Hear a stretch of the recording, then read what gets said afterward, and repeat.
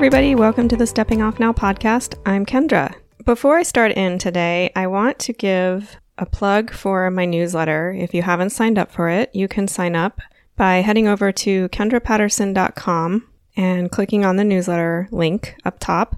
Currently, I'm sending it out about once every couple of weeks, and it always contains a kind of up-to-the-moment, short, personal vignette, often about stuff that I don't necessarily talk about on this podcast, as well as interesting links to stuff that I've found around the web. It's a pretty short newsletter, not too taxing on the brain, but hopefully it will resonate with anyone who is living the creative life and dealing with the ups and downs of being a creative or an artist. This last edition of the newsletter, I talked about something that has happened recently, and I got a couple encouraging emails back from some of you. Thank you so much to those of you who emailed me about this. I had entered the first few pages of my novel in a first pages competition a couple months ago, and I just got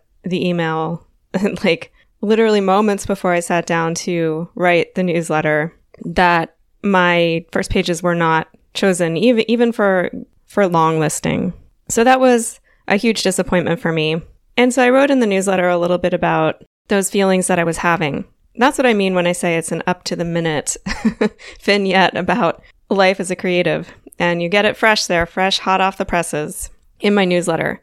So before I get into today's topic, I'm going to be talking about what it means to trust the process and my own thoughts about what that looks like and feels like. I wanted to talk briefly about the concept of failure. When a disappointment like this competition happens in the life of a creative, you can often have feelings of having failed. And of course, I know objectively that this isn't a failure. It's actually more of a success, right? Because I entered the competition in the first place. I worked really hard on my submission, and not getting chosen has spurred me on to make even more revisions to those first pages, because first pages are important. Of course, that's really the stuff that needs to suck the reader in. But you can know something objectively and still feel the opposite emotionally. You can still feel like this stuff is like a failure. And I think that that's valid. I think that feelings are real. Feelings are both not real and real at the same time, and that's the paradox of them. But I'm not the type of person who wants to try to talk myself out of feeling the way I feel. And I think there's some value in contemplating failure, because when you are living the life of a creative and doing work, putting work out there, you deal with multiple failures all the time, small and large. The real truth is that there's absolutely nothing wrong with failing, because what failing shows you is that, as Brené Brown puts it, you're in that arena. And that really helps me. Of all the things that the wise Brené has taught us, her conceptualization of the arena, to me, is the most helpful. The concept of the arena is basically this, that some people are down there in the arena trying hard, and other people are up in the stands. And if you're one of the ones down in the arena, and all of us have the capacity to go down there, but many of us are scared, the reason is because if you're one of the ones down there in the arena, inevitably, you're going to fail. We tend to think of the act of actually going down into the arena as the brave part, but that's not the brave part. The brave part is staying in the arena and picking yourself up again after each inevitable failure. And as Brené says, it's not a matter of if, but when, that you're going to stumble, you're going to fall, someone's going to whack you across the back of the head. It's going to happen because you're in the arena. And that's the only thing that it means. It means that you're there and that you're trying.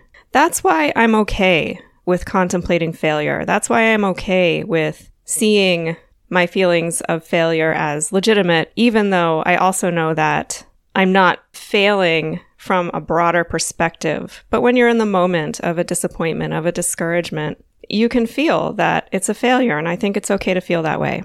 these kinds of things can really hurt a lot because they feel like rejections, even when you know that they're not personal. And it can take a while to move through that because you've been hurt.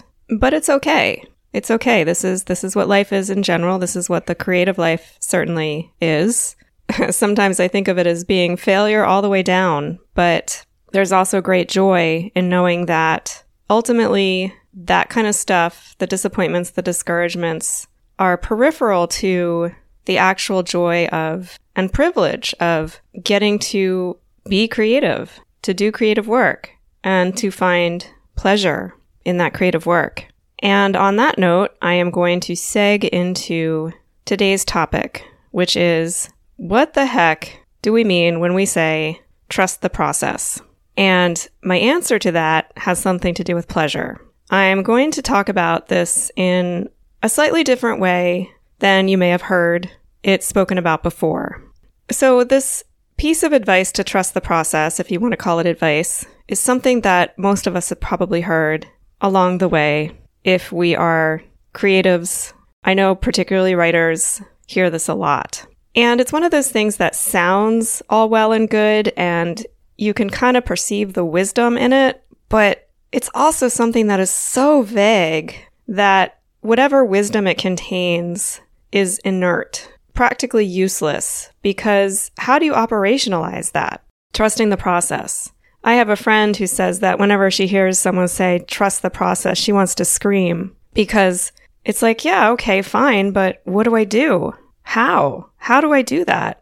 And the problem with trusting the process is that it often seems like we only understand what the process is in retrospect. We can look back on events like this recent discouragement I've had once we've gained some equanimity about it and be like, oh, I see that was part of the process. But that's not really trusting the process, right? If it's only in retrospect that you're like, oh, okay, I can see because it led to this thing and that led to this thing. That was the process, this sort of magical, mysterious, uncontrollable thing that unfolds.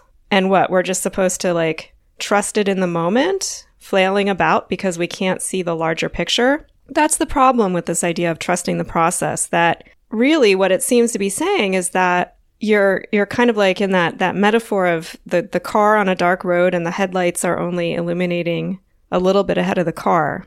And that's all you can see. So you can only really see what's happening right in the moment. And you have to have a kind of blind faith that the road is going to be there in the next moment, that it's not going to drop off a cliff. And yes, to some extent, that is what trusting the process is about.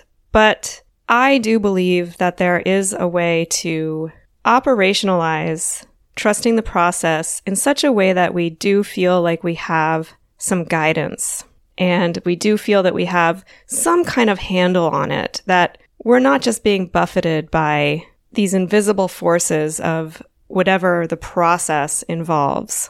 And what I'm going to propose is somewhat, I would say, radical, because it's very, very different from how we usually approach process. How do we usually approach process? Well, usually we approach it by trying to be very planny, right? We have goals, or maybe we don't do goals, but we have some kind of vague intentions at the very least, destinations we're headed towards. And even if we can't see exactly what the road ahead of us holds, we at least feel that we have some kind of idea what direction it's going in.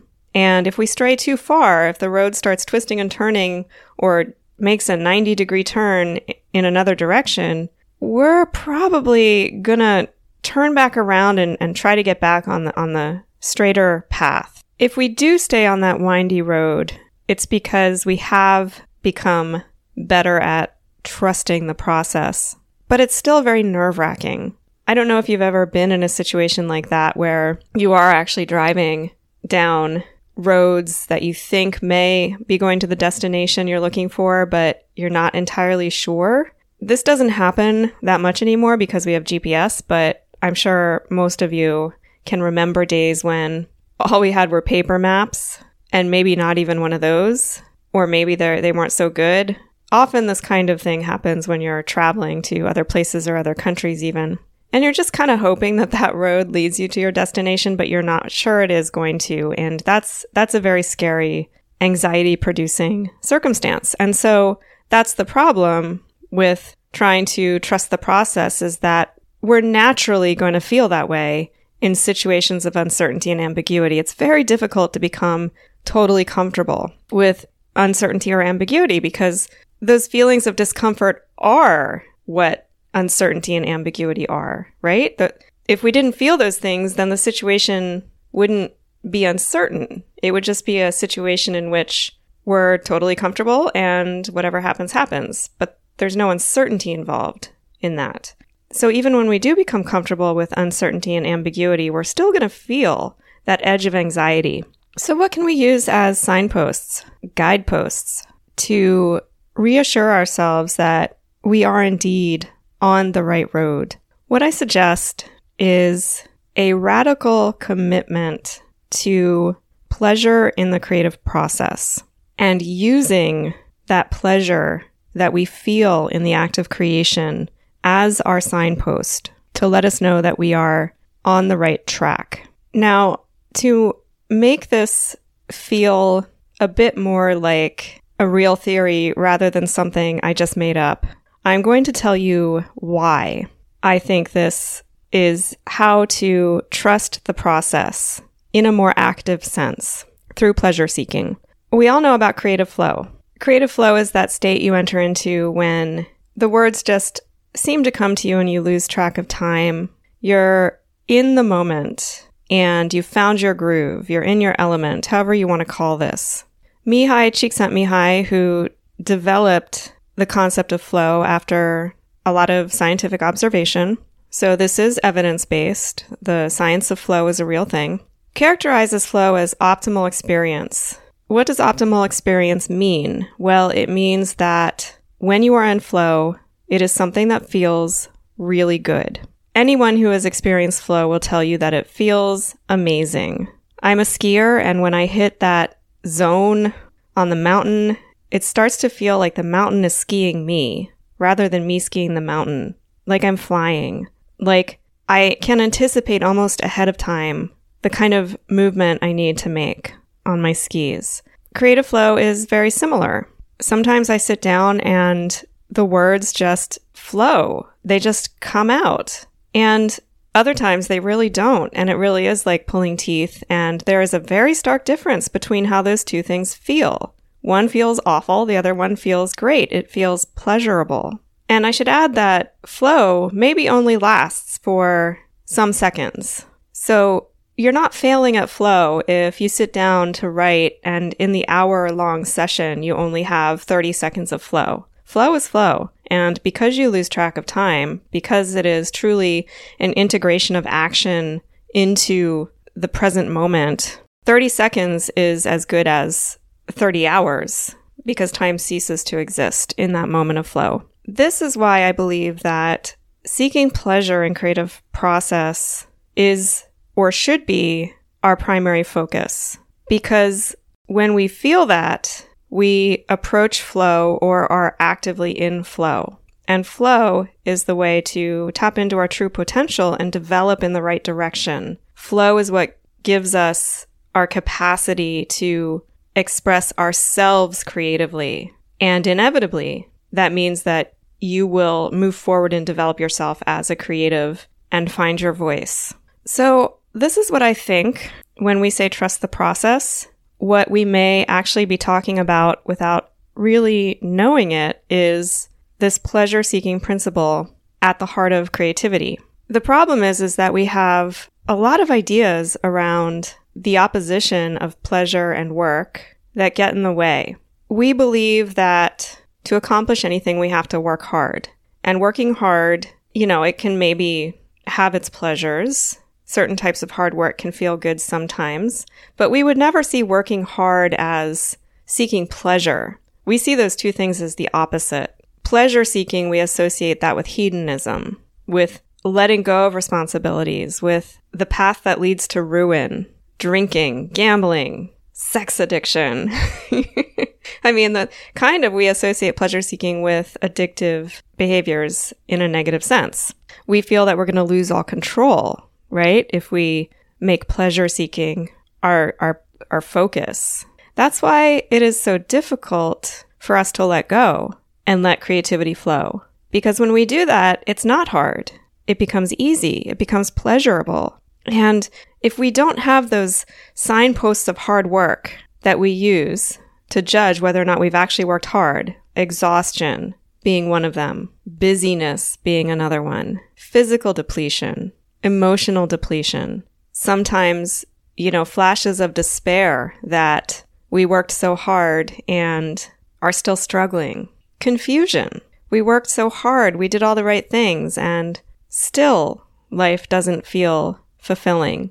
It's deeply challenging to us to feel like we've done hard work when there hasn't been some kind of pain involved, right? No pain, no gain. We are very much stuck in the no pain, no gain mindset. We don't even have a saying for the more pleasure you feel, the further you get, or the more you gain, or I don't even know how to say it. But that is true when it comes to creativity, because that's the generative aspect of creativity, the generative energy that enables you to continue to do your creative work over time and to deal with all of those challenging aspects of it, the inevitable failures, the ups and the downs, the uncertainties and ambiguities of the obscured path. But if we can use pleasure as the principle by which we judge the fit of our path, whether or not we're on the right path, that is one way you can trust the process